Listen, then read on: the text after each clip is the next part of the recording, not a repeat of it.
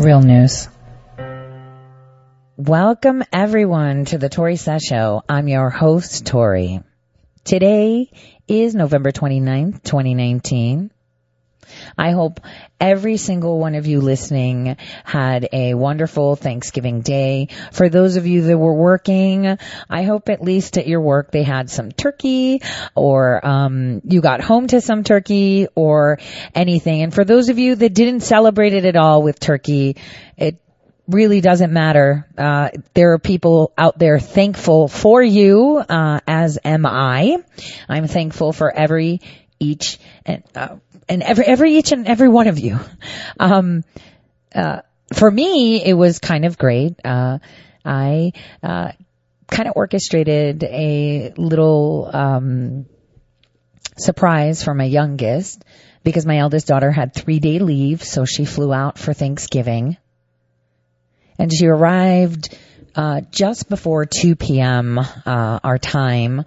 And at that point, I was kind of like finishing up all the cooking, and then I pretended to have forgotten some ingredient and left to go pick her up from the airport around the corner, and came home, stashed her in the garage, and then Phoebe was busy mopping up some drink that she had spilled.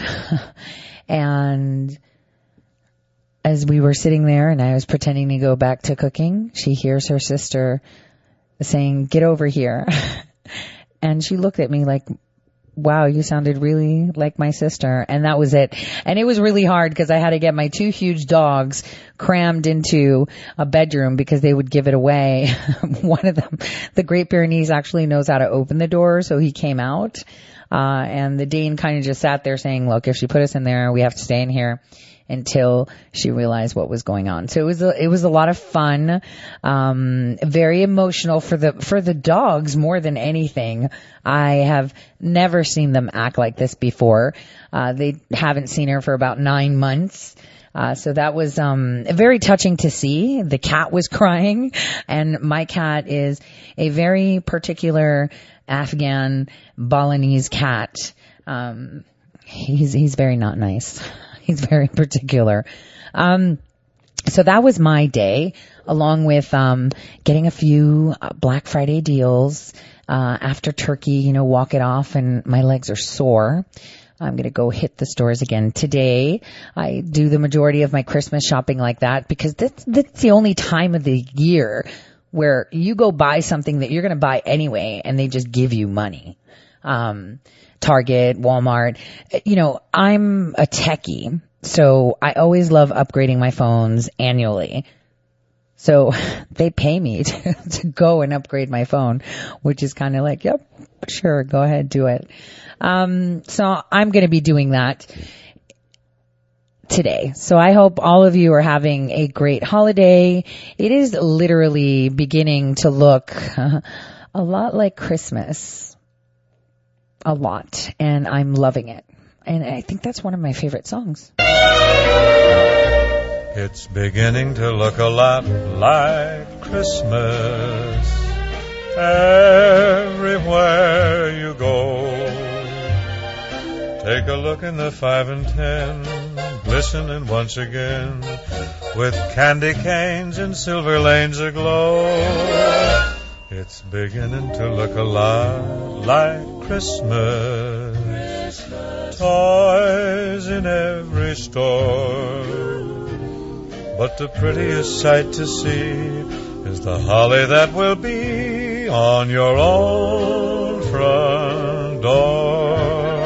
A pair of hop-along boots and a pistol that shoots is the wish of Barney and Ben.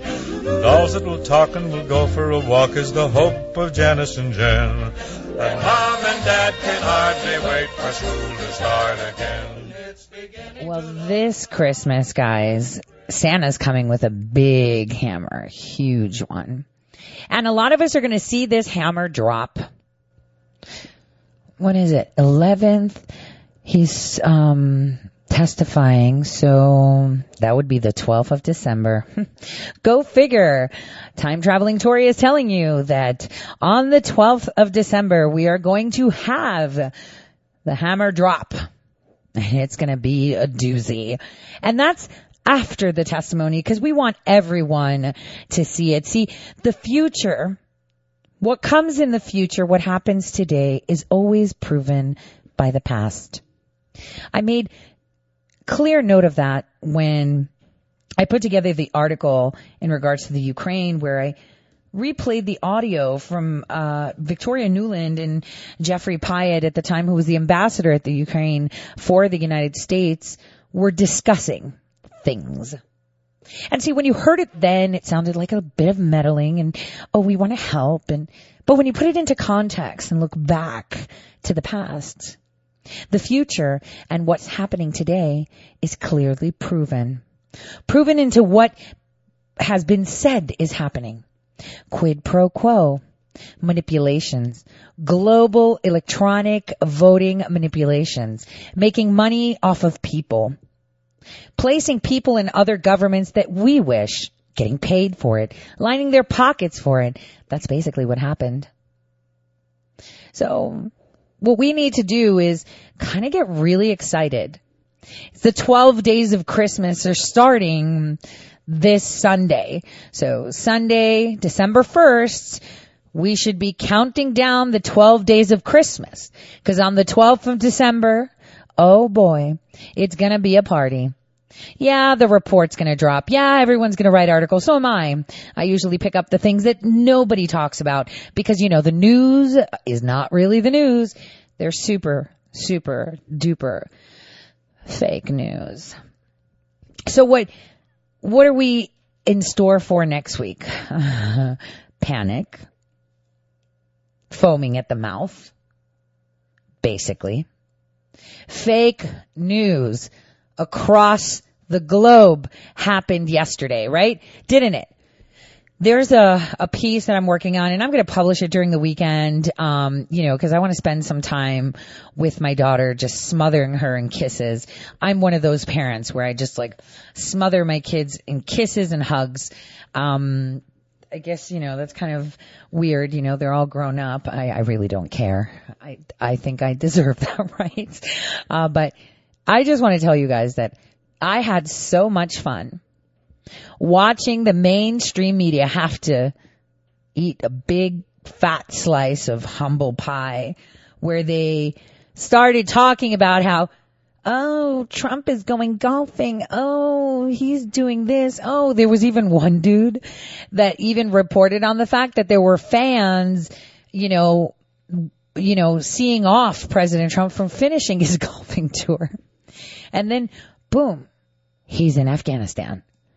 And they all lost their mind. They didn't even say anything. That's the weird thing. A lot of them that wrote articles updated them, but it was horrific. Horrific.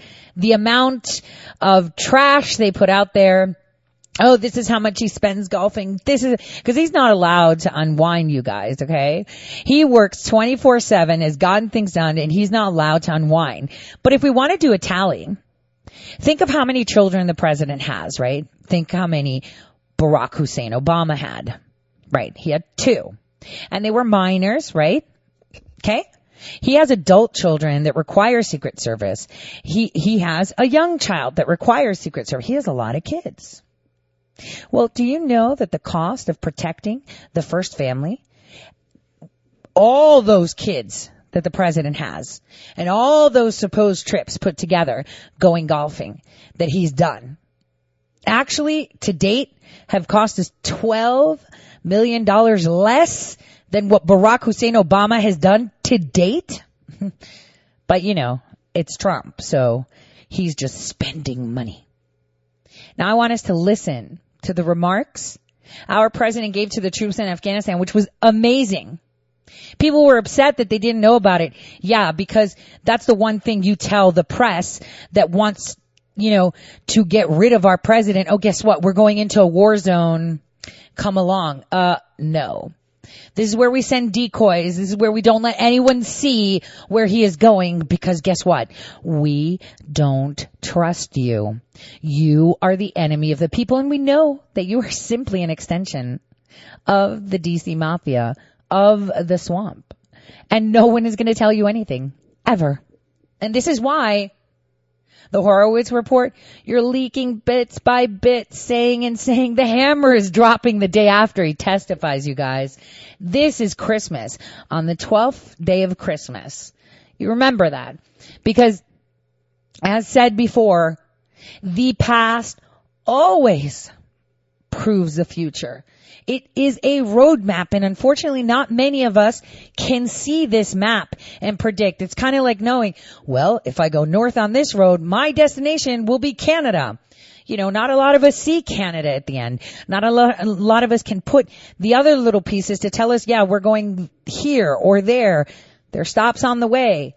Well, this choo-choo train is dropping on the 12th day of Christmas. December 12th is when it's dropping. And it's going to be amazing. Just amazing. Now, in the meantime, again, like I said, we must listen to the remarks our president delivers to these troops that he served and that were so excited to see him. I mean, it was pretty incredible. How excited are they to know that their president, the coolest president ever, the best president ever, the president that loves the military more than anything, took himself and put himself in the war zone to sit there and eat with his soldiers because he is their commander-in-chief. That was pretty awesome. Take a listen to what he said. Well, thank you very much. That was great. And we just had a nice Thanksgiving dinner. I thought I was going to be having it someplace else. And Senator Barrasso is a great friend of mine. He said, that would be great if we did it. I said, you come with me, John. And he came with me. John, thank you very much. Great friend of ours, a great senator and a great man. And I want to thank General Milley, special warrior. He's a special warrior. And I want to congratulate you also because I just saw some numbers that are incredible. ISIS, you're wiping them out left and right. There's almost nothing left in this area. You're not going to be lonely. And Al-Qaeda, the same thing. And tremendous progress. And, you know, we have a very special friend of ours that's here. We had a meeting a little while ago. I said, would you like to come over and say hello to the troops? And he said, that would be such an honor.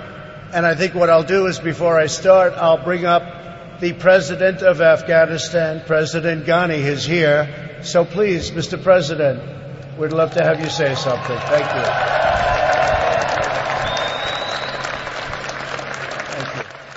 Okay, first of all, who's there?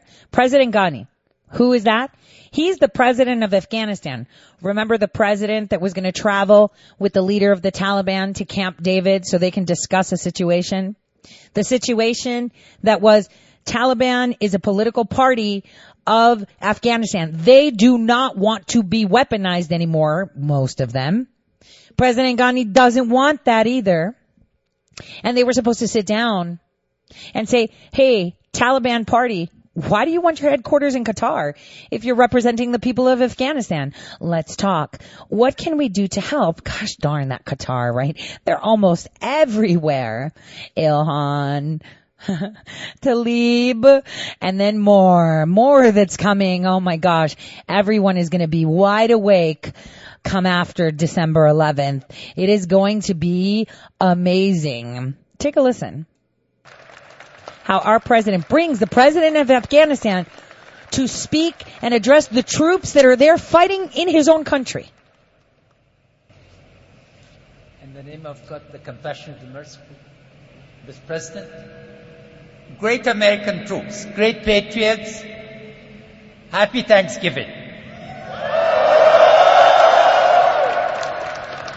It's an occasion for us to be especially thankful because the President of the United States is here. And he has been the architect of the South Asia strategy and the strategy for wiping out Al-Qaeda entirely.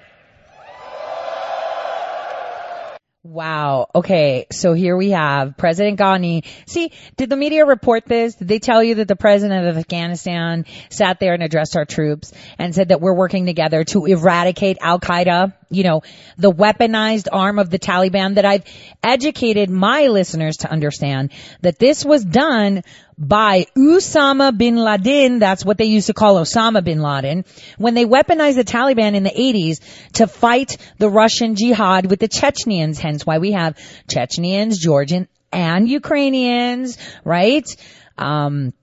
Pushing the whole Al-Qaeda ideology. Here is where we learn more things. Here is where it's awesome. And you know, standing behind the podium is a general who's kind of clapping but not clapping. I think he feels like, I don't know how to respond here. This is like this has never happened before. And then right behind him is a staff sergeant, from what I see, that is all smiles. It's like he's not even moving. He's just super smiling. It's incredible to watch, guys. Thanks to your support in the bravery of the Afghan soldiers, we've inflicted an incredible defeat on ISIS in Nangarhar.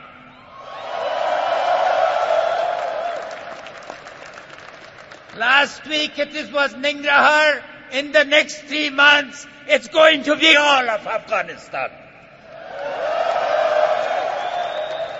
Equally, with your support, what we have done to wipe out Al-Qaeda South Asia is tremendous. And thank you.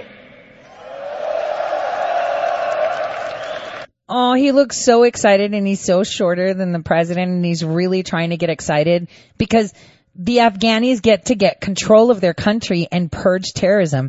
Terrorism in any nation is a really hard thing to defeat. In Mexico, we see it in the face of the cartels. In the United States, we see it in the face of the Democratic Party and other terrorist cells like the cartels and ISIS and jihadis in general, right? But there's always a face of the terrorism, the domestic terrorism. For them, it's domestic. It's a really big win for them. And he's really excited. And President Trump's kind of like smirking. Yeah, you do it. I brought the president of Afghanistan to address the troops that are in his country fighting for his country's ability to be liberated, because we want to leave. We don't need to be in here. We want to end this, and we want to give you the power to do so. But we're not leaving until we make sure that the source of the Taliban weaponization of the Taliban, not the political party, is gone and out of your country. President Trump, people talked a lot about bin Laden. But what you did to eliminate al-Baghdadi, who was an organizer and not a talker, is much greater accomplishment. Congratulations. He's right, guys. Osama bin Laden was one of our assets. He was the face of the war. He was the face of the jihad. He was the face of speaking on behalf of all these radicalized persons. Not all of them Muslims, remember that. And he radicalized all of them, obviously converted them into, radicalized Islam.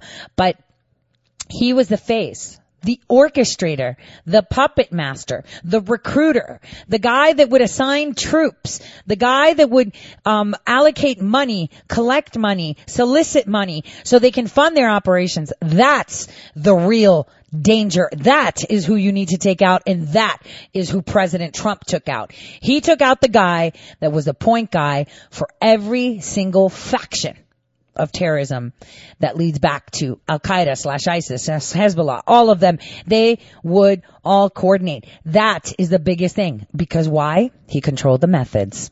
That's why. I would also like to take this occasion to say thank you to the Gold Star families. 2,298 American men and women in uniform have paid the ultimate sacrifice. This nation will always be grateful for that sacrifice, and we will always remember. And also, 20,585 have been wounded. But since President Trump has been President of the United States, fortunately, we still too high a number, but only 52 American men and women in uniform have died. Compared to thousands before, this is a tribute to our joint partnership and to the sacrifice that the Afghan soldiers, your brothers and sisters in uniform, are making. More than 1 million Americans have served here in uniform. We pay tribute to their families and to your families. I would like a special request. Please thank your families for agreeing to miss you at this special occasion at home and for being here defending United States security and our freedom. Wow, that is incredible. You know, how come this isn't on every television across the nation right now? How come it isn't being aired anywhere? How come no one is talking about what a big achievement this is? Because they're all fake news. It's funny how everyone just wants to say, Newsweek, fake news, Why aren't you talking about the fact that we had the president of Afghanistan addressing the troops and saying thank you to the family members of those that are in Afghanistan for their sacrifice of not having their loved one at the table yesterday? Pretty incredible. Pretty incredible how almost all media excluded this from the conversation.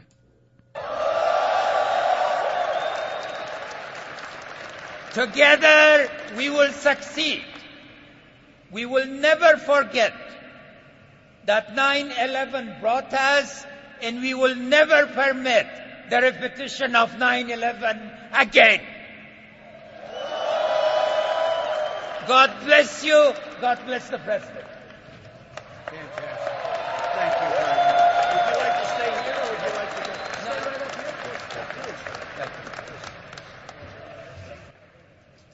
Okay, so President Trump was like, would you like to go or stand up here? He's like, I'll stand up here. And he put him flanking the general. The general literally moved over and put the president of Afghanistan right next to him. This is where you can see who your fake news are, who is really telling you what's going on, who is parsing it apart for you because no one else will. Because in the age of information, with access to so much information, the truth is buried among the lies, among what they tell you is important for you to know about. That's the thing. How is the video from the White House that was published yesterday with only 29,000 views? Are you kidding? This is the media today, both right and left. That tells you everything you need to know.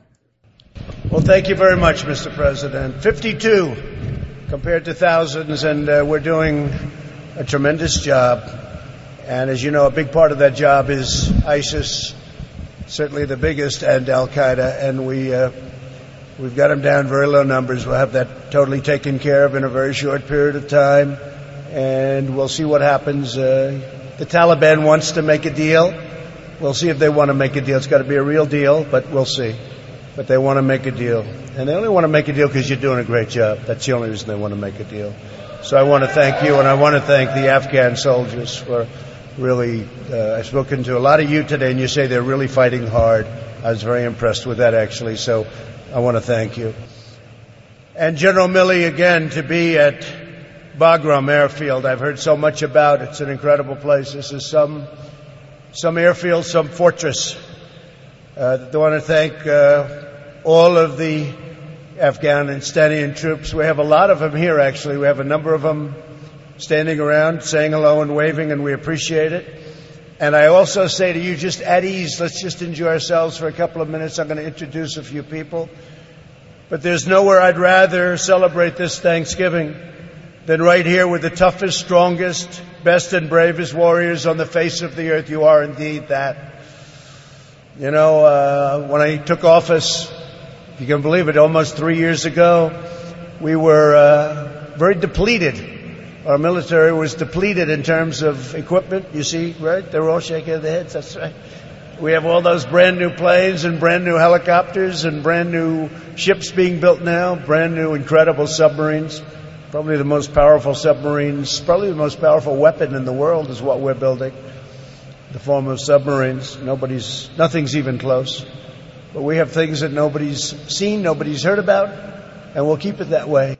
That's the way it should be. And just on a note, the president of Afghanistan is so sincerely elated right now that he's there, flanked by General Milley and what the president is saying. But again, we don't let people know what we're doing, and that's the way we're going to keep it. I'll see you all right after this break.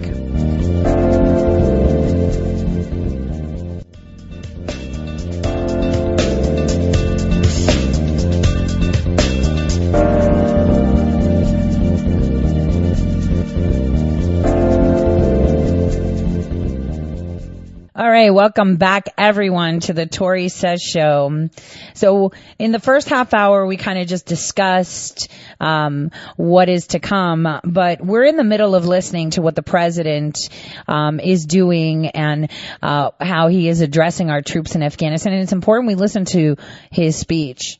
It was important that we understand that the president of Afghanistan was there. That he came and addressed our troops, that he came and thanked our troops. I mean, that's a very big deal.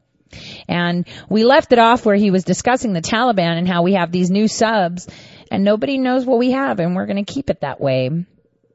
Let's take a listen to what else he tells us is coming. But we've spent $2.5 trillion, very close to that number, and very shortly it'll be at $2.5 trillion. And while I don't love that, what that does to my budget, because I'm a budget person, we don't have a strong military. Budgets don't matter much, do they? Huh? Not going to have to worry about budgets. So with what's going on in the world today, very important. $2.5 trillion. And nobody beats our great Army, Navy, Air Force, Coast Guard, Marines. And we think soon we're going to be adding a thing called space. You know about that, right? Space. We're going to have space covered very well. We're covering it now, but we have to cover it to a much greater extent. And you'll be hearing about that in the coming days and weeks. I've just come from serving Thanksgiving dinner to some of you. I recognize already some of you in the audience. And with General Milley and the folks. And we had a good time. I then got down, I sat down, I had a gorgeous piece of turkey. And I was all set to go, and I had some of the mashed potatoes, and I had a bite of mashed potatoes. And I never got to the turkey because General Milley said, "Come on over, sir, let's take some pictures." I never got to my turkey. It's the first time in Thanksgiving that I've never had anything called turkey. But that's okay. But it looked awfully good, I have to tell you that. I should have started with that instead of the mashed potatoes. I made a mistake. But I hope everyone enjoyed the fantastic meal. Hopefully the media will go on that, 2 scoops of ice creams. He ate mashed potatoes, not turkey. Taters. Well, it certainly did look good, and hopefully everyone can get some well-deserved rest this holiday. Your family, they're home, and they love you so much. We flew 8,331 miles to be here tonight for one simple reason, to tell you in person that this Thanksgiving is a special Thanksgiving. We're doing so well. Our country is the strongest economically it's ever been. We have never done so well. We have the greatest economy anywhere in the world. So it's nice to know that you're fighting for something that is doing well as opposed to something that was not doing well just a number of years ago. Our stock markets reached the highest level ever in the history of the exchanges, all three. If you look, all three. It's incredible. It's incredible what's happening. It just broke a record. I think it's close to 130 days, so we're less than 3 years. And 130 times we've broken the all-time record. And to me, that doesn't mean an all-time record. It means something different. It means jobs. It means 401ks. People come up to me with their 401ks. They say, "Sir, you've made me look like a genius. Thank you very much." They're up 78%. They feel good. So I would just want to say that we thank God for your health and all of the things that you've done You are very special people, and you don't even know how much the people of our country love and respect you, and they do. That's why I'm here. I'm just bringing the message. The courageous American warriors in Afghanistan and across the region are leading the fight to vanquish America's enemies and defeat forces of radical Islamic terrorism. I would say it so often during the campaign. That's what we're doing. Together we're making tremendous progress. Just a few weeks ago, as you know, and as President Ghani mentioned, U.S. Special Forces brought the world's #1 most wanted terrorist to justice. When the President said more important than Osama bin Laden, I would say that, look, different in a way. He was an organizer. Al-Baghdadi was an organizer. He was the founder of ISIS. He was the father, if you want to call him that, of ISIS. I think he wasn't so happy 3 weeks ago when he saw those incredible 67 men, in that case, just come pouring down onto where he was staying, and that didn't work out too good. And we have a new national hero. You know who that is, right? Conan. Conan is our new great hero. And Conan was at the White House the other day. You might have seen it. And it was something. But the animal known as al-Baghdadi, the founder, the leader of ISIS, the man that was trying to reinstitute ISIS, because we have 100% of the ISIS caliphate in Syria is now ours. He is dead. His second is dead. His third, we have the sights on the third. I think the third doesn't want the job. The third is saying, you know what, maybe I'll go work at a store or something. But Baghdadi was a savage and soulless monster who raped, tortured, and slaughtered the innocent, including many, many Americans. When you saw those folks, those great people in the orange jumpsuits, oftentimes standing on a beach with a thug behind him and a big knife, that was all al-Baghdadi, but he's gone. The American warriors hunted him down, they executed a masterful raid, and they punched his ticket to hell. That's what happened. Shortly after we got Baghdadi, we focused on some other elements in the area, and we also started leaving the area because it's secure, but we didn't leave it totally. We kept the oil. Makes sense, right? I've been saying for a long time, keep the oil. Hate to say it. I used to say it with a place called Iraq, too. Keep the oil. They didn't listen to me. I was a civilian. They didn't listen. Now they have to listen. But we kept the oil. And we kept it, and we can help the Kurds. We can help our partners. We can have it developed. It's where they got their wealth. That's where they got their money. We kept it. So we'll go back in when we have to as it arises, but 100%. We have thousands of prisoners. We'd like Europe to take those prisoners. They have not stepped up to the plate at all. Many come from France. Many come from Germany. They come from different countries in Europe. They have not stepped up to the plate. That's not good. We have to talk to them, John, because they should be taking those people back and trying them. And if we didn't do it, they'd go back to France, and they'd go back to Germany and to UK and to all of the places where they came. That's where they want to go back, and they should take them. Weeks ago, we also announced that the forces are coming back. They're coming back home. We're reducing over here, but because of technology and all of the things that we have, we're able to reduce in Afghanistan, very substantially actually reduce, and do even more devastating attacks on the enemy. So that's part of the $2.5 trillion that we have coming. Finest equipment in the world. We build the greatest equipment anywhere in the world by far. I'm going to tell you something, because see, here's where people don't listen to some things he says. So I'm going to just, you heard him say what's up. You heard him tell you what he did. Now I'm going to replay just 2 minutes, and then I'm going to tell you what you missed.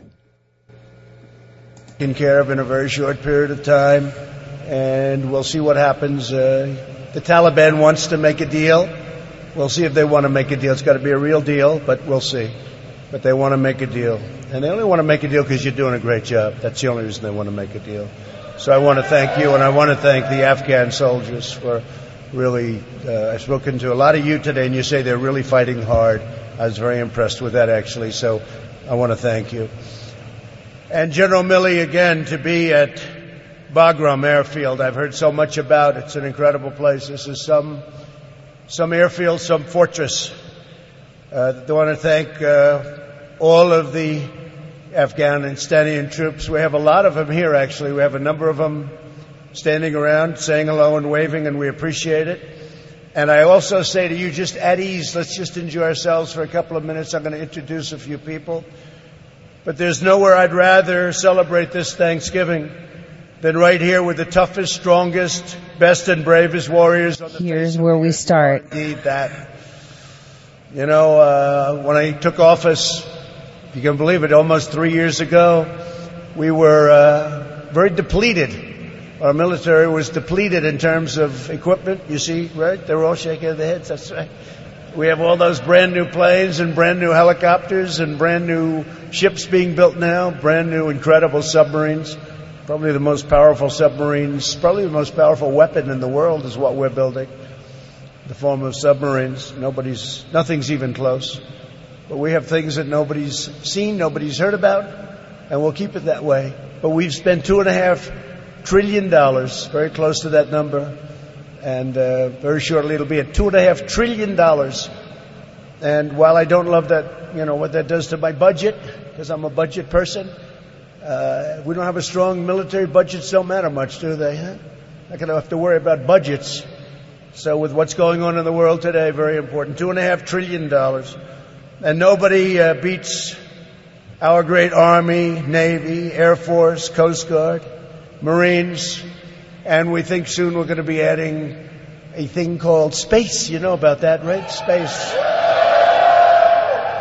We're going to have space covered very well. We're covering it now, but we have to cover it to a much greater extent, and you'll be hearing about that in the coming days and weeks. I've just come from serving Thanksgiving dinner to some of you. I recognize already some of you in the audience. Pay attention what he says after the mashed potatoes, and I'll put it all together for you. I sat down, I had a gorgeous piece of turkey, and I was all set to go, and I had some of the mashed potatoes, and I had a bite of mashed potatoes. And I never got to the turkey because General Milley said, "Come on over, sir, let's take some pictures." I never got to my turkey. It's the first time in Thanksgiving that I've never had anything called turkey, but that's okay. But it looked awfully good, I have to tell you that. I should have started with that instead of the mashed potatoes. I made a mistake. Here we go. But I hope everyone enjoyed the fantastic meal. It certainly did look good, and hopefully everyone can get some well-deserved rest this holiday. Your family, they're home, and they love you so much. We flew 8,331 miles to be here tonight. 8,331. Never had it, almost had the turkey, didn't have the turkey. We're keeping things secret. We're dealing with space. You know, these are all facts, right? That he's spewing out, like what happened, what's going on. You all should just look at 5 U.S. Code 8331 and decide what he was telling you during that. I'll leave it at that for now. I'll do a write-up on it. But it's important that we listen to the words he tells us and appreciate the statements that he makes that you're like, okay, well, why are you so accurate? 8331. You know, like I said, 12 days of Christmas begin on Sunday, and it's going to be pretty awesome. Now, I'm fast-forwarding to where he brings some people up, because this is really important.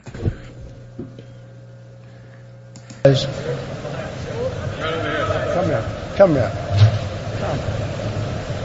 Have you ever spoken publicly? Yes. Give it a she said yes. That's pretty good. Please say something, please. Hello, everyone. Happy Thanksgiving. Happy Thanksgiving. Thank you both. Thank you. Thank you. Thank you very much. Thank you both very much.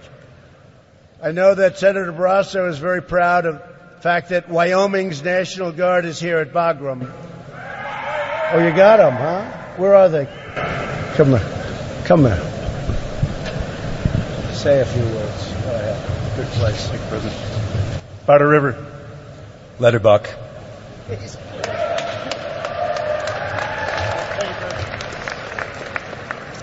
These people are all action, no talk. But I just want to thank you for being here. And the Alpha Battery 2nd of the 300th Field Artillery Battalion, thank you very much. Your First Lieutenant Ira Weimer and First Sergeant Michael Clancy, I want to thank you very much for doing such a great job in leading the unit. Let me also recognize the terrific service members from Area Support Group Afghanistan, JTF Parwan, Task Force Cobalt, our Theater Reaction Force Fury, Task Force Griffin, Task Force Hellhound EOD. Where are you? Task Force Loyalty. I like that. I like that name. Task Force Hickey No.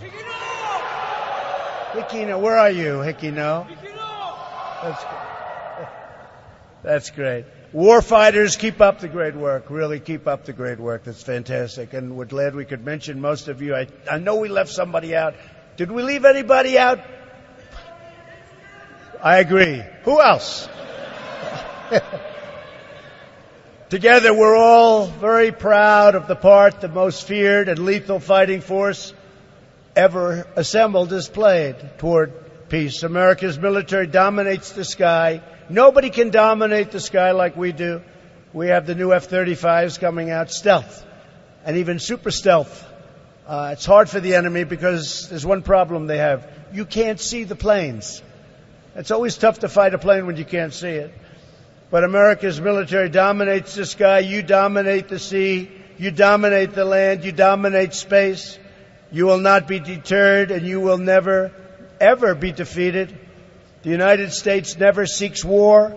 We seek peace wherever peace can be found. We want peace. We do want peace. I want peace more than anybody. You know, they said when I was elected, oh, we'll be in a war in the first day, right? Remember that? No. But when we do, and if we do, and I hope we never do, we will win. We're going to fight to win. We only fight to win. We only fight to win. But if we are forced, we will avenge the enemy with overwhelming power, and we will win. Like the old days we won, then we went where we sort of played for ties, but we don't play for ties anymore. We don't do the tie thing anymore. Is that okay with you folks? Is that all right? Victory on the battlefield will always belong to you, the American warrior. In the long run, of course, the future of Afghanistan and nations across this region will not be decided on the battlefield.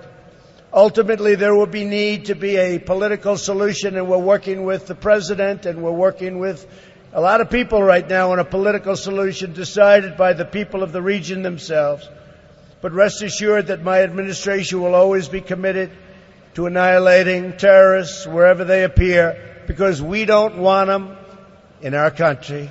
We're going to tell them, get the hell out, and we're doing it all the time. Get them out. And we will continue to work tirelessly for the day when we can bring each and every one of you home and safe to your family, and that day is coming very soon. In the 18 years since the attacks of September 11th, thousands of American patriots have left their everyday lives and cherished loved ones, put on their uniforms and flown here to Afghanistan. Some of our brave warriors have made the ultimate sacrifice. We honor their memory today, and we will always honor their memory. Like all of them, each of you came to do your duty. You came to defend American liberty. You came because our nation needed you, and they needed you right here. The men and women of our military are totally loyal to our country, and every day I am president, America will always be totally loyal to you. I just want to finish by saying that with your courage We will continue to pursue America's enemies to the ends of the earth, greatest in the world. We will chase them down. We will get the terrorists. We will break their will. We will not give them rest. No break and no way out.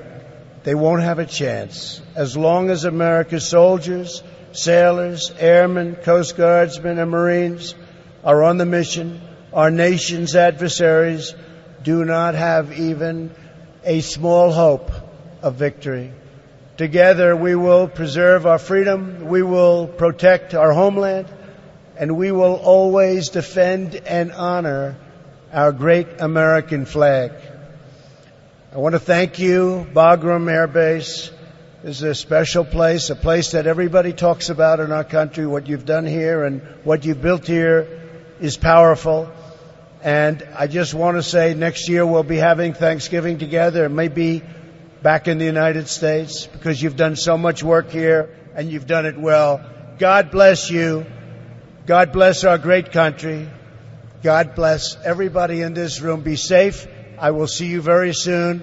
We will be back. We'll be back, and we are coming back as a country like nobody has ever seen. When I'm greeted, and I'm often greeted by leaders of the world, they start off by saying two things. Congratulations on what you've done with your country from an economic standpoint. We've never seen anything like it.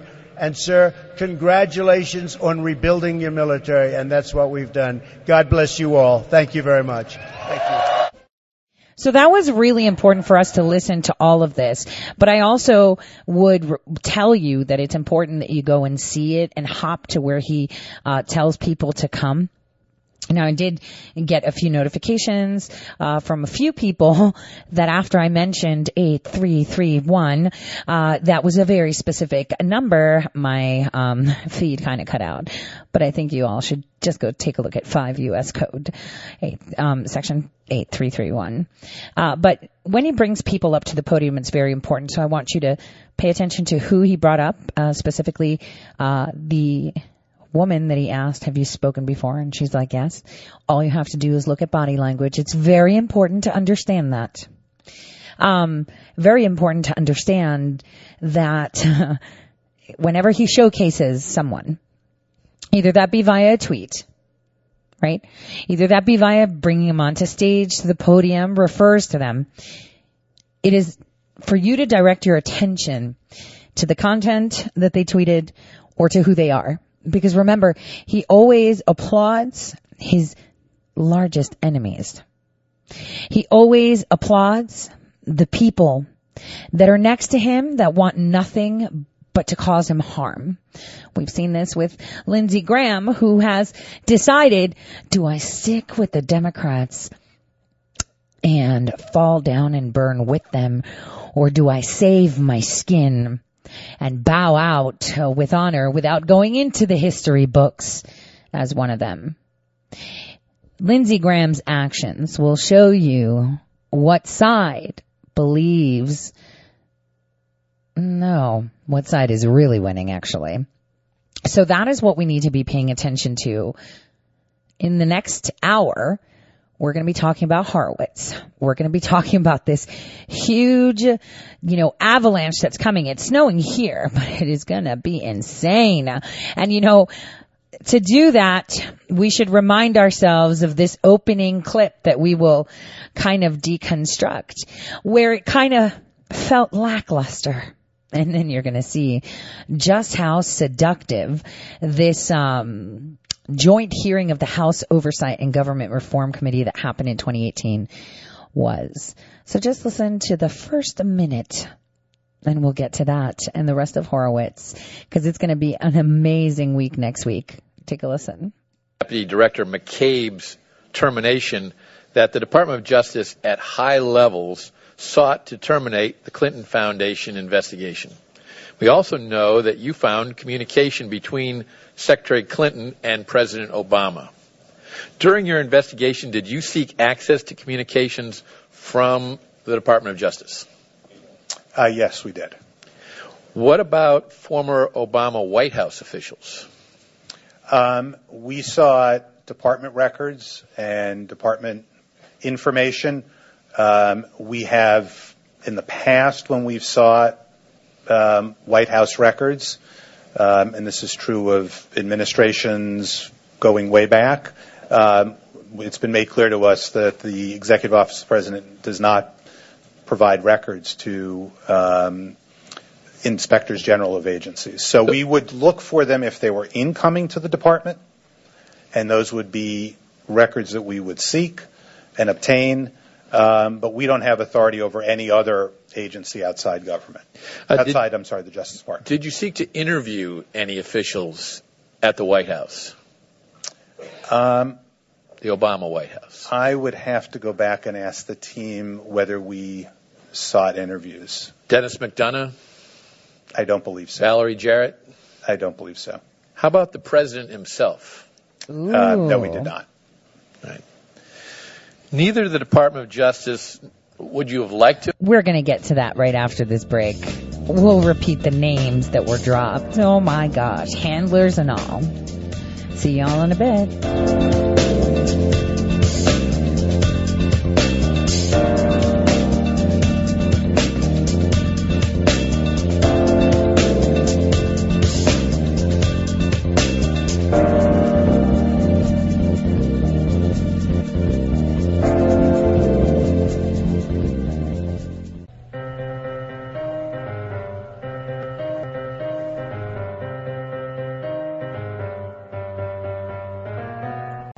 Real news.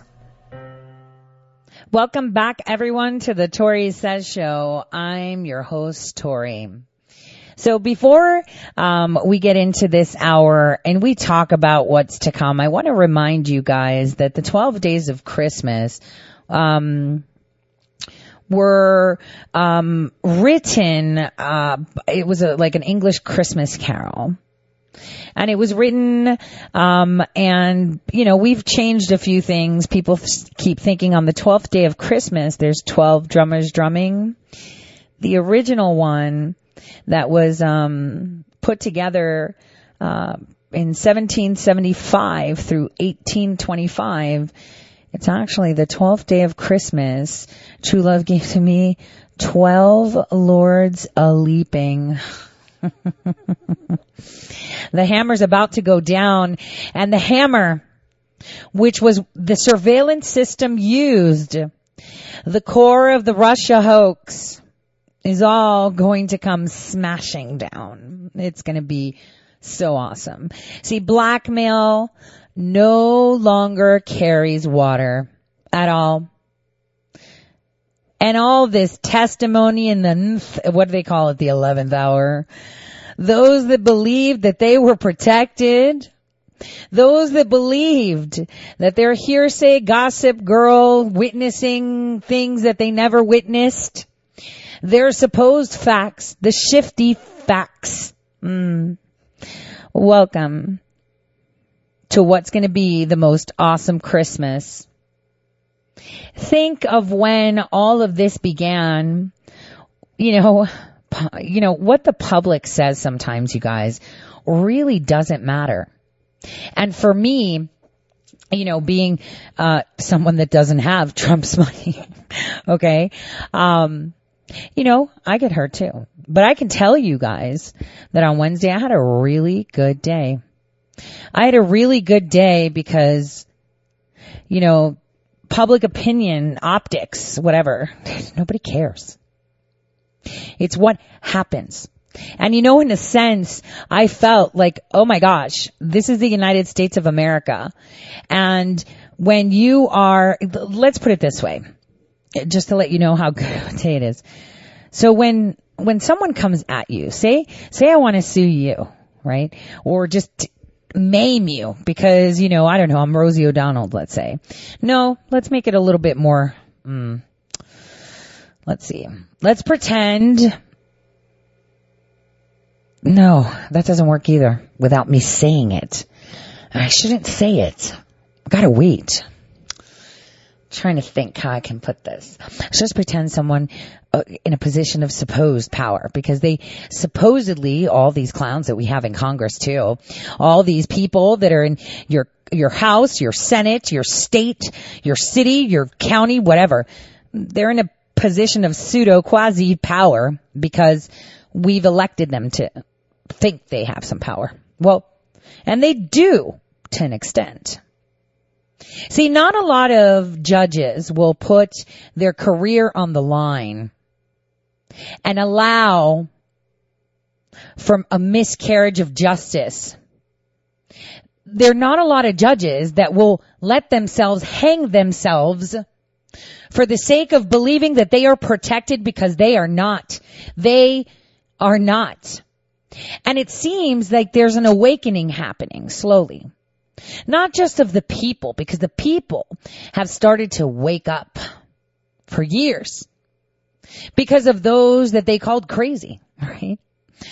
You know, Alex Jones, for example, I can tell you when my boots were filled with sand, when I was sitting in an office with a bunch of people I couldn't stand, when he would keep me company at night and I'd be like, all right, you know, fair enough. Provoking thought. Provoking thought. See, that's the problem. People do not like people who provoke thought. They do not like people who like to shed light. They do not. They will sit there and they will fight you. They will sit there and they will demand from you. They will sit there. They will throw mud at you. They will sling at you arrows, axes, and false accusations until you bend the knee. They will tie you up in litigation to the point that you're like so in the hole that even if you worked for, 200 years, you still wouldn't be able to pay to get out of that hole. I can tell you, when someone makes an allegation, let's pretend I call you a fraudster, right? I'm going to press criminal charges because I have evidence of that, right? And I'm going to throw you in jail. That's not how it works. See, people of power will sling that allegation and not take you to criminal court. They'll take you to civil court and sue you for something that, you can't sue them because there's no actual victim and there's no actual thing. But what they can do is they can throw 50 motions into the court and keep you in there. And then next thing you know, you're like me, almost $200,000 in debt because they don't like the fact that you're shedding the light on little children getting diddled, little children getting sold. And that's okay. Because when you take me and you take that first step and you think I'm going to bow down, hey, I can make this all go away if you sign this and pay me $500. No, I'm not. I had friends that were like 2 years ago when this whole thing started, just pay it. Nope. I will rather go down in flames than allow anyone to make me submit when I don't have to. Because they don't know me. They don't know what I stand for. And so they got vicious and through and through and through. Now we're at the point that it's like, all right, now this is all going to come out because we need this to come out. But here's the thing. For the past 7 months, they've been demanding the court not to allow me to have discovery. What? So were you saying that I'm not allowed to have discovery, but you are? Asking the judge to compel me to answer questions. I've complied with discovery. I've given you my answers. But guess what? They didn't like the answers. Basically, it's like, no, that's not the answer. And it's like, so you know what the answer is? Then answer it. No, we're not going to do that. Well, then you can't you can't make the court compel someone to say what you want them to say. If you've got it, you need to share your discovery. Depose. Why don't you depose? Why can't they depose? Oh, because we said so. That's not how it works. See, because when people are fearless, they're patient. And guys, yeah, $200,000 right now. That's my bill. But you know what? $200,000 is nothing. It could be 200 kajillion if that saves one child. It could be 200 kajillion if it saves one woman. Isn't it? Can you actually put a price on an innocent life? Could you actually put a price on an innocent person that is being taken advantage of, harmed, abused, trafficked, killed, eaten, consumed, liquefied, organs traded. Tell me, can you put a price on that? No, you can't. No, you can't. And that's the thing. In our lives, we have to have, these lines. These lines that we are not willing to not cross for the sake of our, how should I say it? Comfort.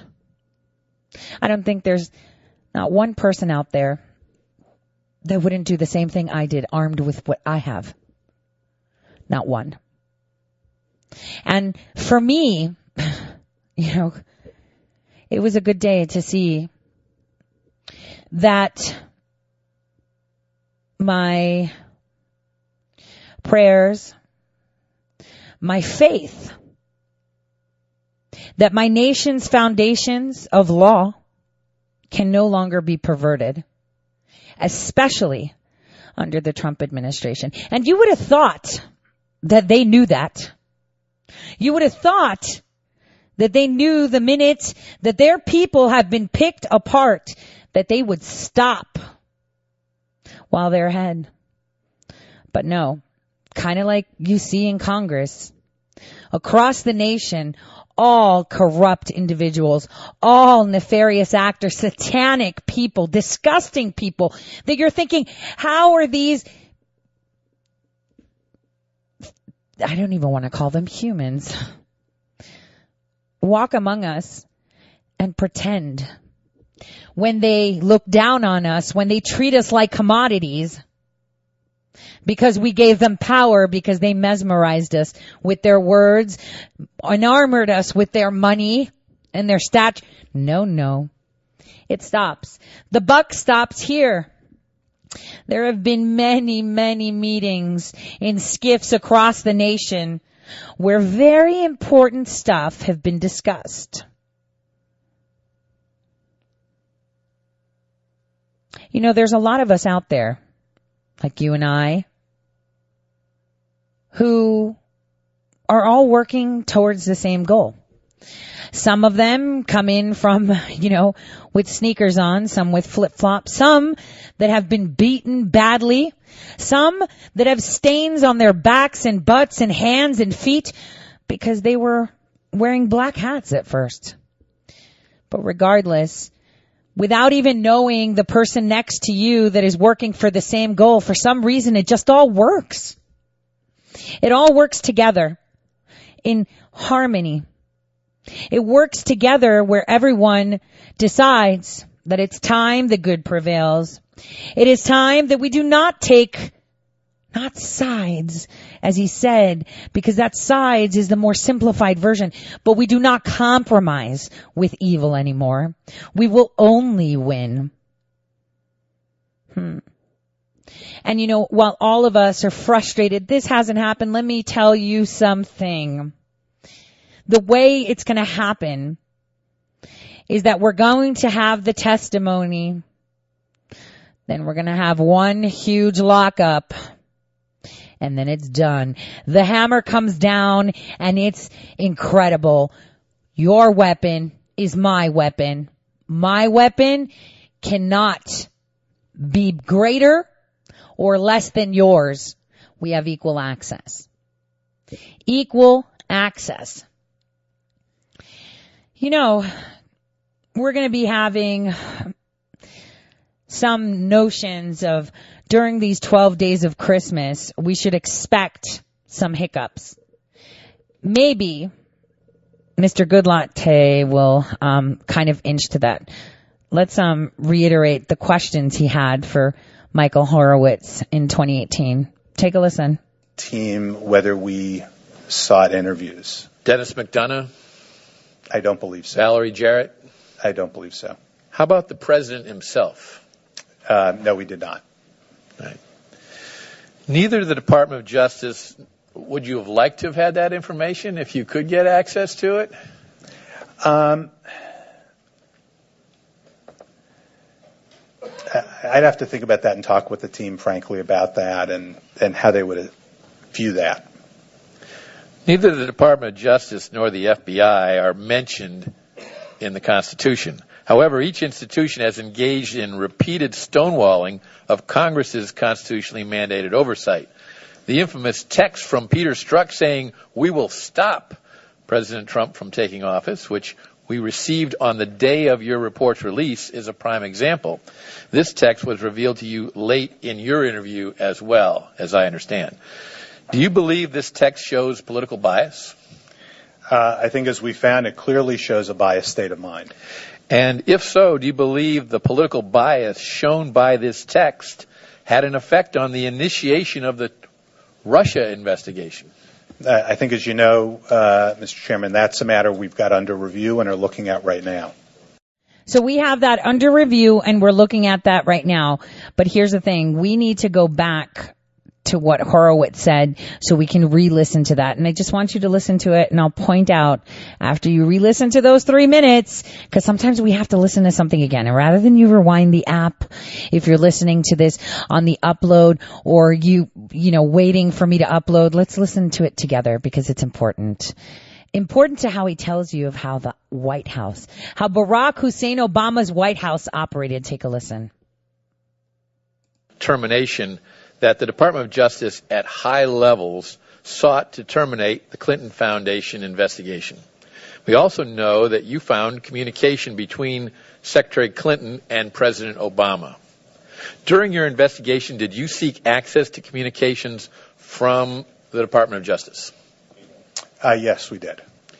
What about former Obama White House officials? We saw department records and department information. We have, in the past, when we've sought White House records, and this is true of administrations going way back, it's been made clear to us that the Executive Office of the President does not provide records to inspectors general of agencies. So we would look for them if they were incoming to the department, and those would be records that we would seek and obtain, but we don't have authority over any other agency outside government. The Justice Department. Did you seek to interview any officials at the White House? The Obama White House. I would have to go back and ask the team whether we sought interviews. Dennis McDonough? I don't believe so. Valerie Jarrett? I don't believe so. How about the President himself? No, we did not. Right. Neither the Department of Justice, would you have liked to have had that information if you could get access to it?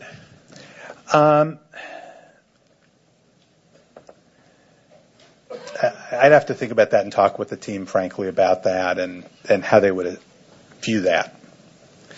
Neither the Department of Justice nor the FBI are mentioned in the Constitution. However, each institution has engaged in repeated stonewalling of Congress's constitutionally mandated oversight. The infamous text from Peter Strzok saying, "We will stop President Trump from taking office," which we received on the day of your report's release, is a prime example. This text was revealed to you late in your interview as well, as I understand. Do you believe this text shows political bias? I think, as we found, it clearly shows a biased state of mind. And if so, do you believe the political bias shown by this text had an effect on the initiation of the Russia investigation? I think, as you know, Mr. Chairman, that's a matter we've got under review and are looking at right now. More to be determined on that. More to be determined. But the time proximity, as Mr. Gowdy pointed out, is significant. Correct. In fact, there are these other text messages in roughly the same time period. You were an assistant United States attorney for 8 years. Is that correct? Correct. In that time, did you ever charge any Espionage Act case or a case under Section 793F? I did not. I'm trying to understand more about the seeming need for intent in this statute.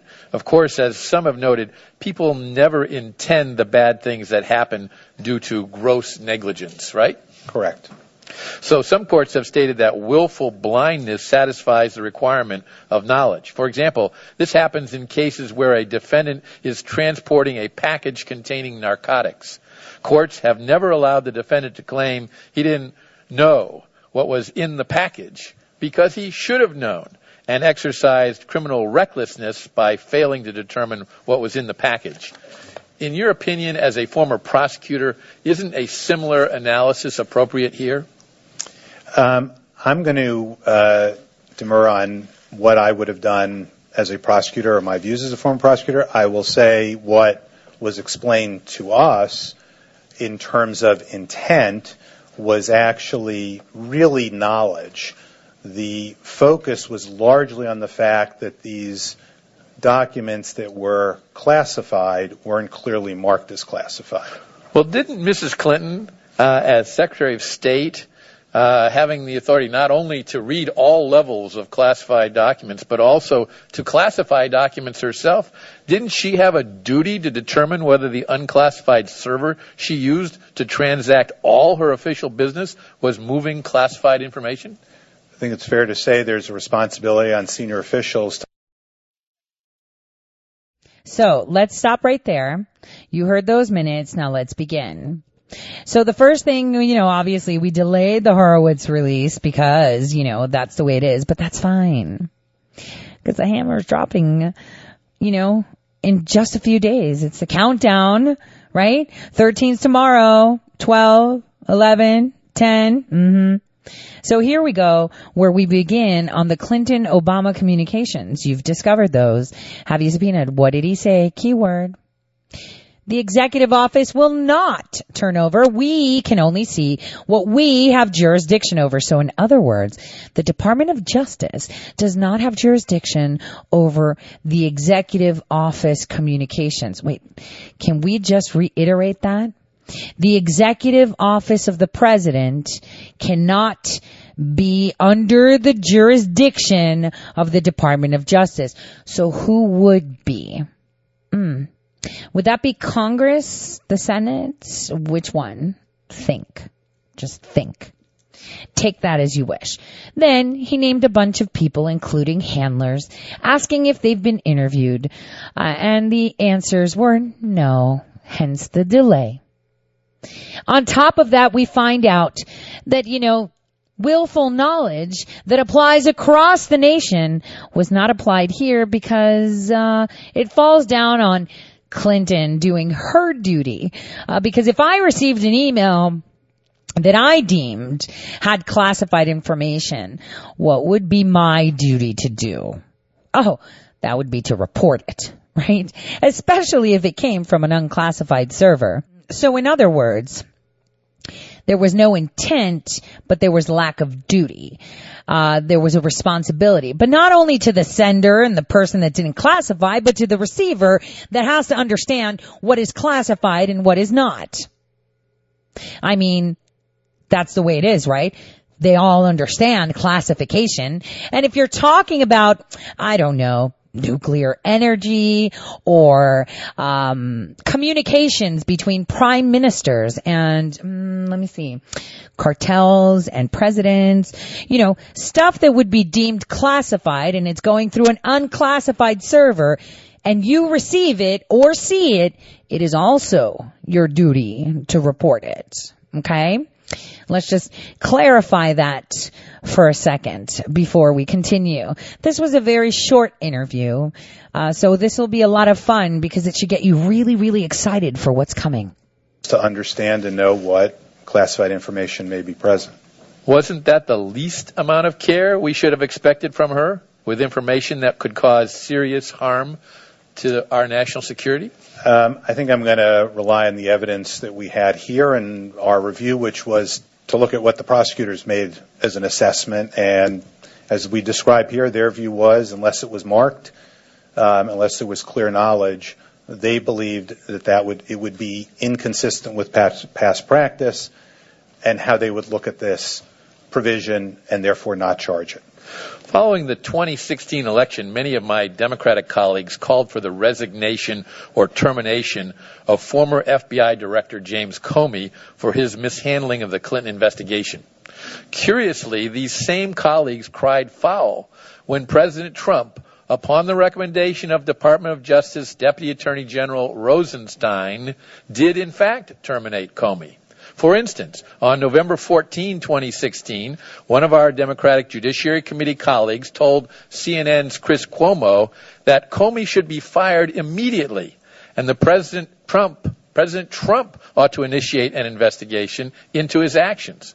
Conversely, on May 9, 2017, that same Democrat made a complete U-turn and stated that, quote, the firing of FBI Director Comey by President Trump is a terrifying signal of this administration's continued abuse of power on so many levels, end quote.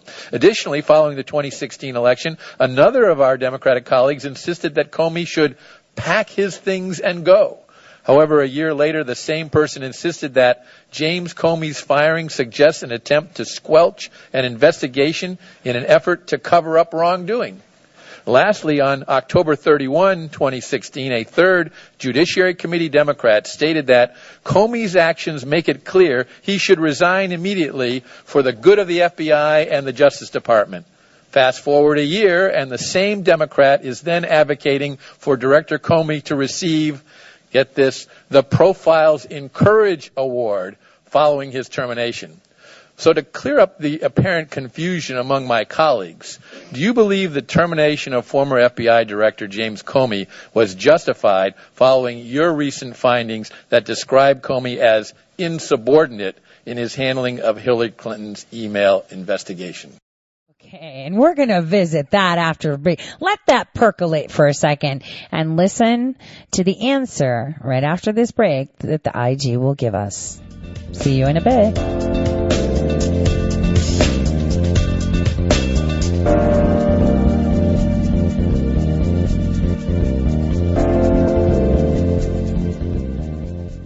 All right, welcome back, everyone, to the Tori Says Show. And we left it off with Representative Goodlatte asking one question. Tell me, what do you think? Everyone kept saying, Comey should get fired. Then when he got fired, Comey should not get fired, or Comey should win an award. With what you've seen, IG Horowitz, tell us, what do you think?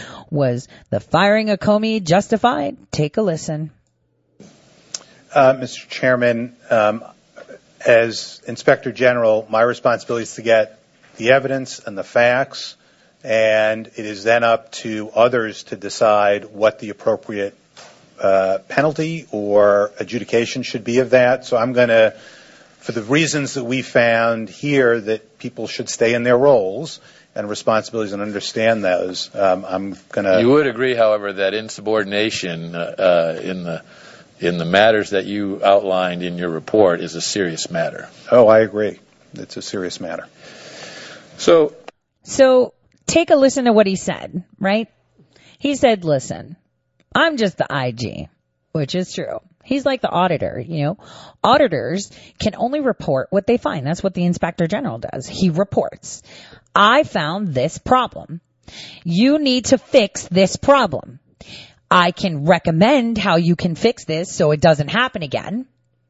But I can also recommend prosecution, but that's at a very, very, low level. Kind of like the small example in my state. State auditor found that over $750,000 were paid to one point of contact for the adoption of one child.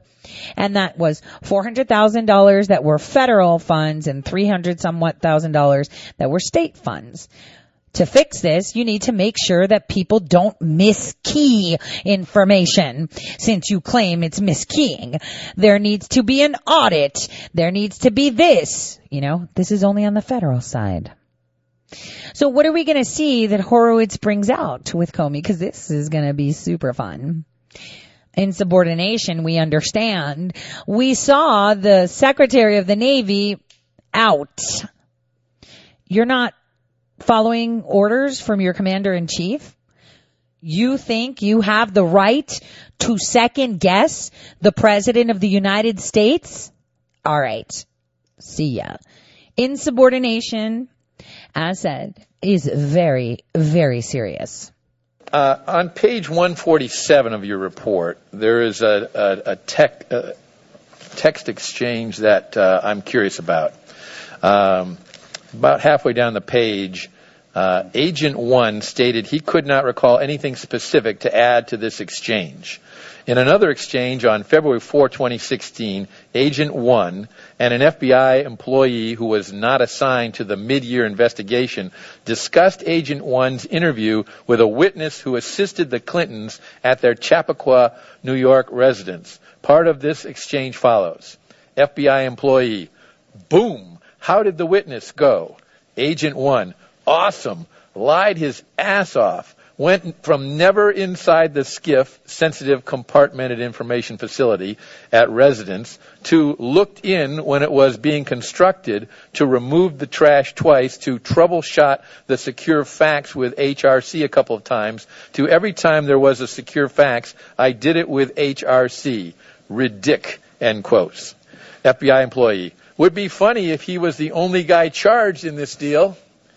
Agent 1, I know, for 1001. Now, that's referring to 18 U.S.C. 1001, is it not? That's correct. All right.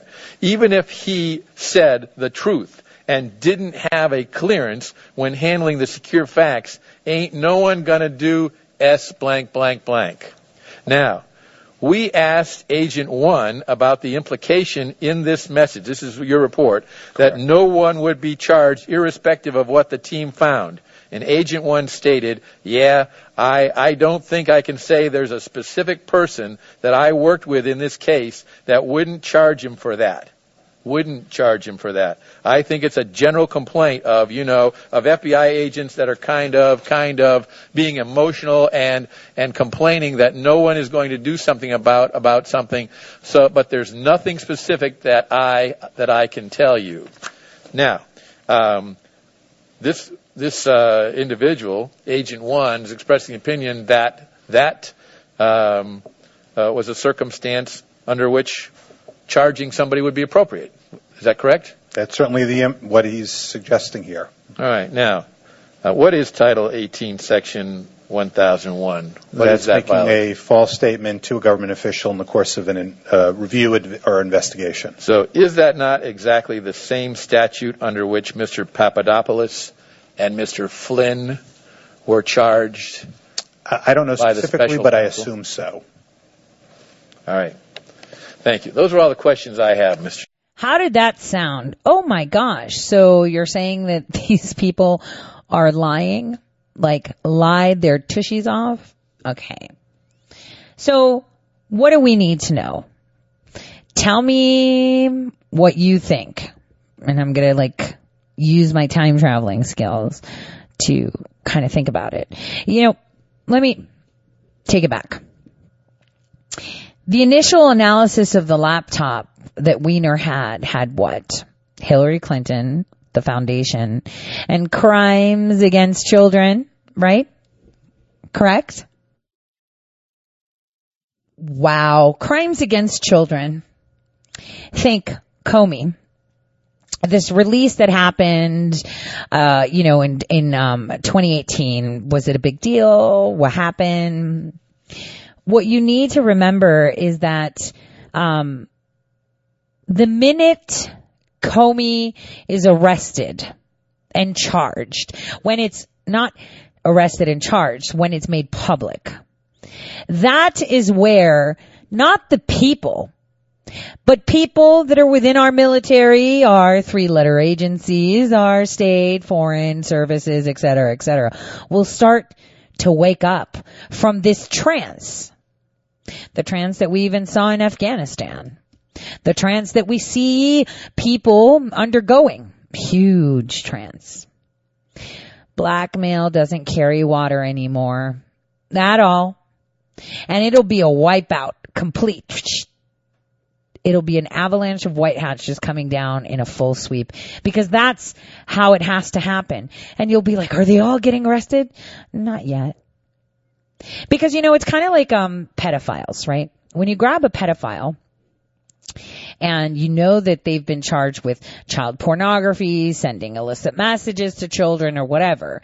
You grab their technology and you go through their technology and you find messages and videos and emails and hits and searches and groups and forums that lead you to more pedophiles that have messages and links and emails and other connections. And it's just a sea of connections. It's like from one, you get all these connections. So when you grab one, and we've had them grab for a while, you see that extension, how many levels ahead it keeps going and going and going. I think we need to unseal Epstein really quick. That'll help fill in the blanks. I mean, Clinton Foundation, gosh. Circling into the Ukraine, circling into the European banks, circling into Africa. By the way, why is Jack Dorsey constantly in Africa? Didn't I tell you months and months ago that everyone's going to suddenly be so attracted to Africa because it is the dark continent, because that is where your eyes are not looking. Yet Jack Dorsey has been hopping around everywhere in Africa. And you're like, yeah, you know, what is it? The Nigerian princes sending us email? Nope.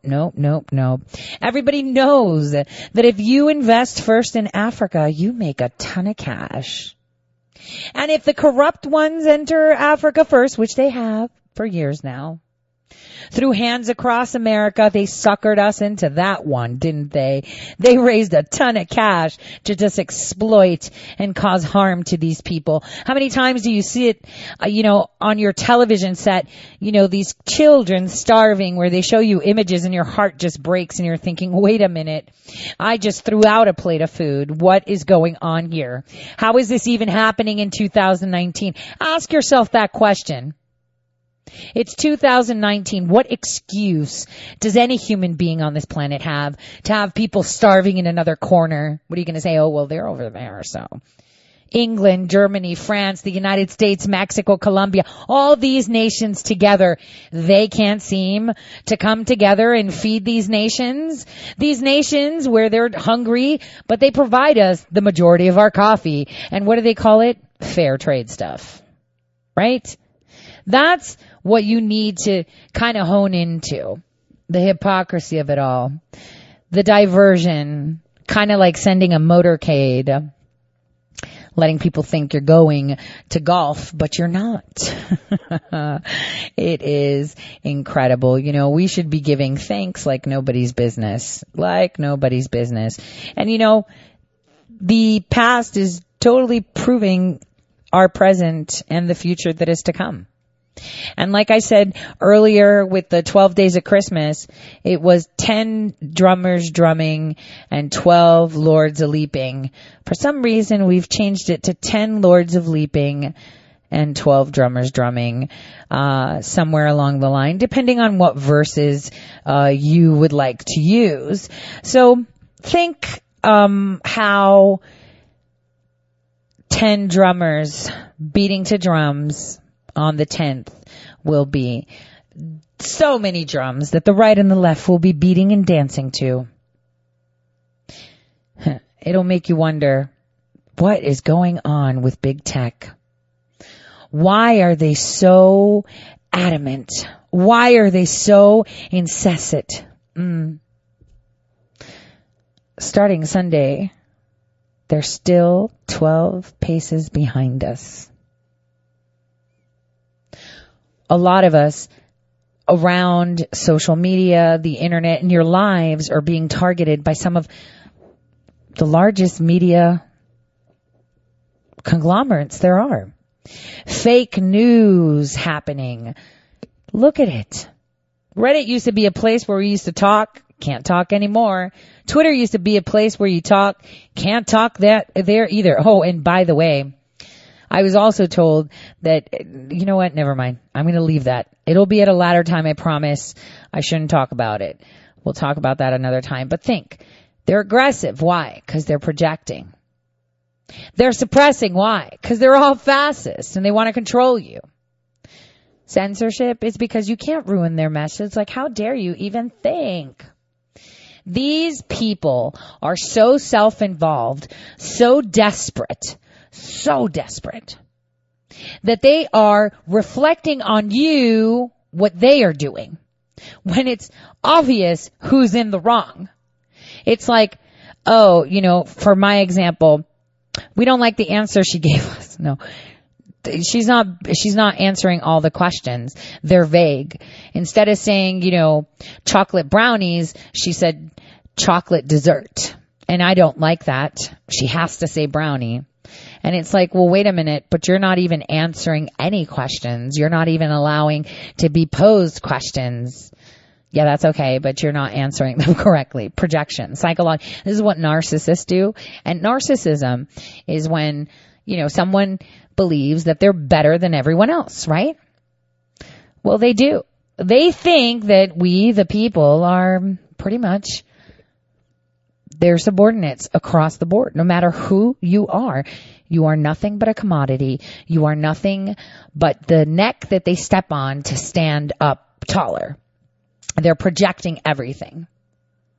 Their thoughts, their feelings, their mannerism towards people, and blaming you for everything. Blaming you, alleging you. Why are their panties in a twist?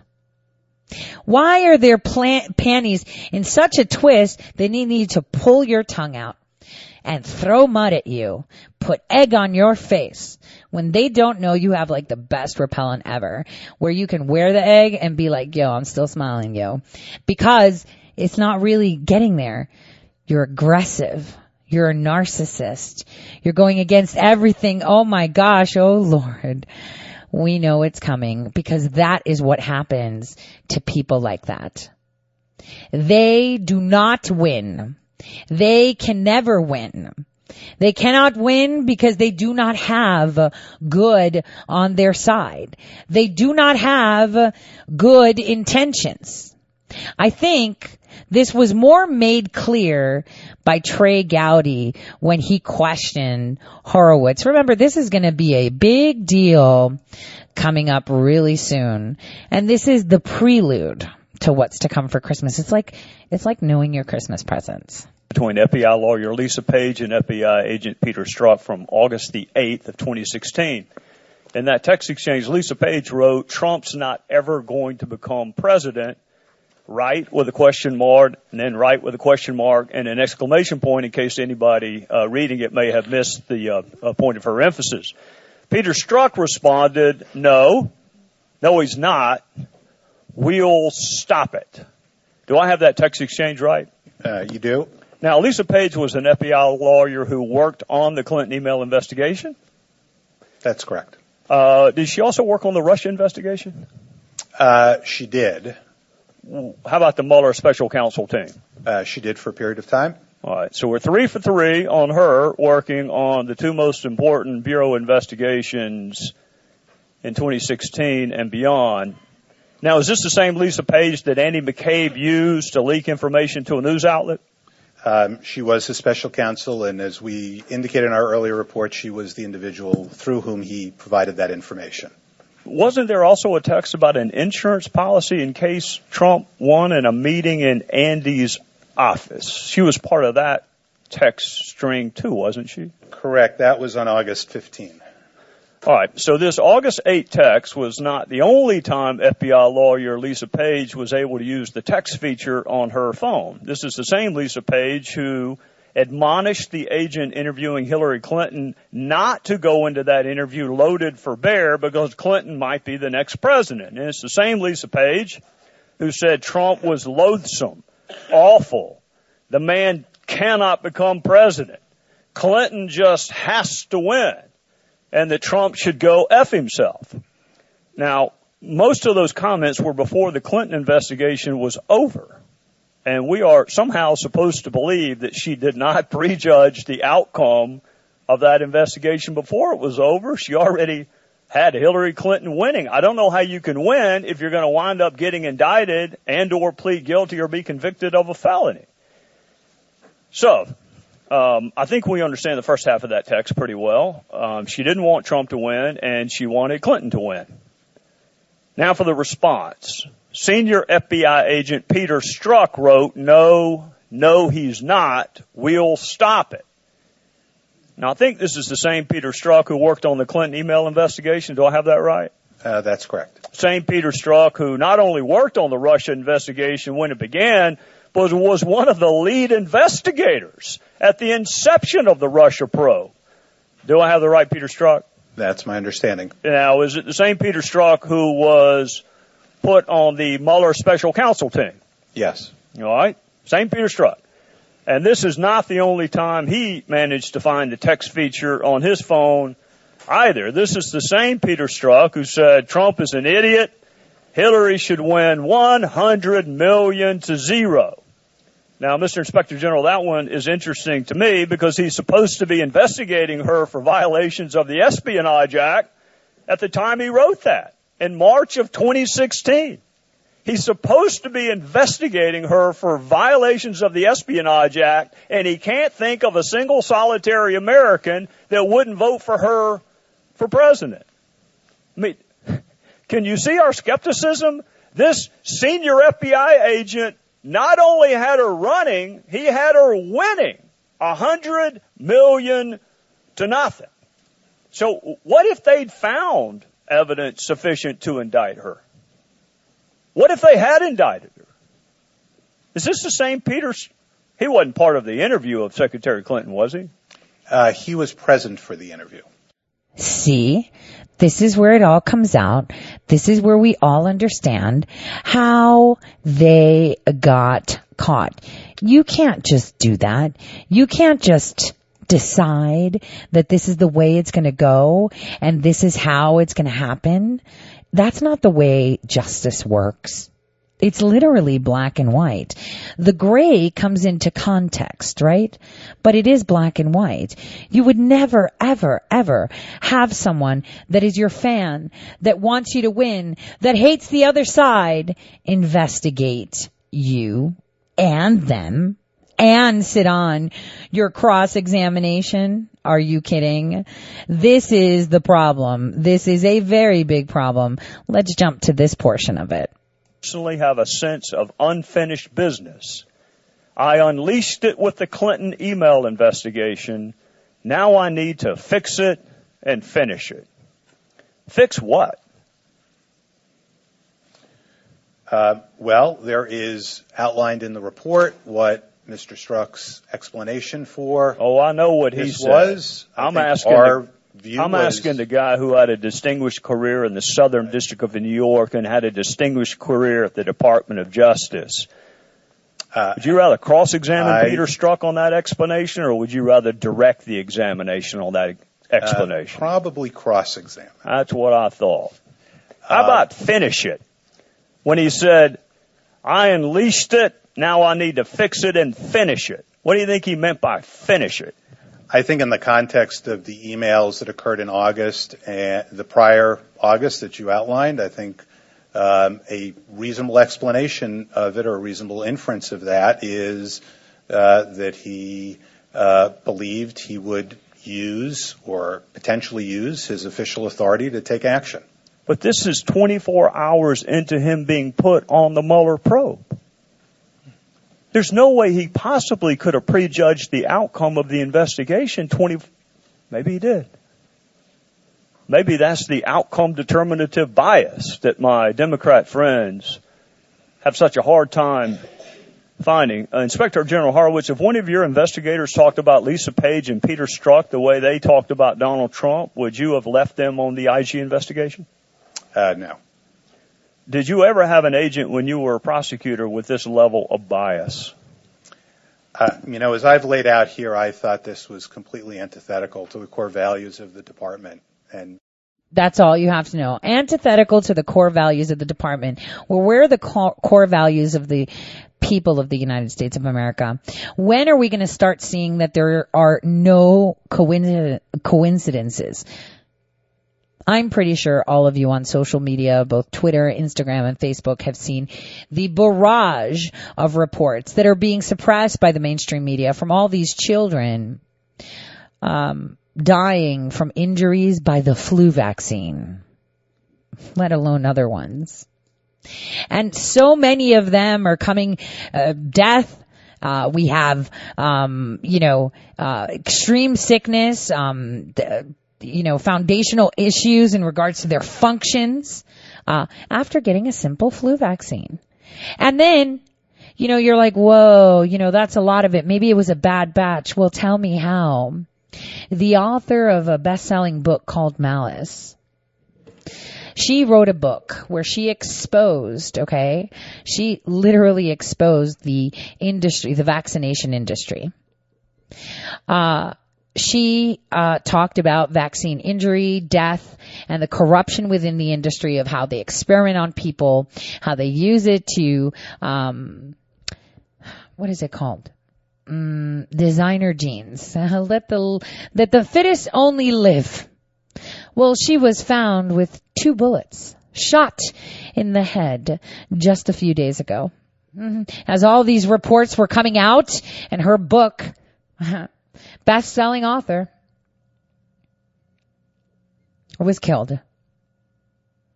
2 bullet wounds to the head, and they ruled it a suicide.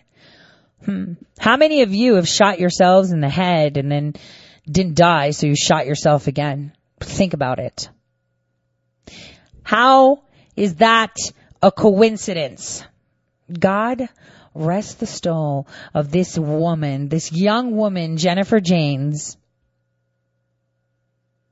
See, you don't know every single whistleblower out there. You don't know every single white hat, how they come out and they tell you, whoa, black hats turned white, yes? Because this war is global. This fight is on so many levels with so many different people that even the good guys don't know each other. They just say, all right, I'm going to let you do your thing and I'm just going to see where it goes. Let's be thankful for people like that. Let's be thankful for people that put themselves in the line of fire. On that note, I want to wish everyone a healthy weekend. Go out shopping if you can. If you can't, that's totally fine too. I mean, we're in a consumer era, aren't we? Kind of sucks. I'm a sucker for deals though. Anything to save money. That's me, no matter how much I'll have in my pocket. God bless from all of us here at Red State. See you on Monday.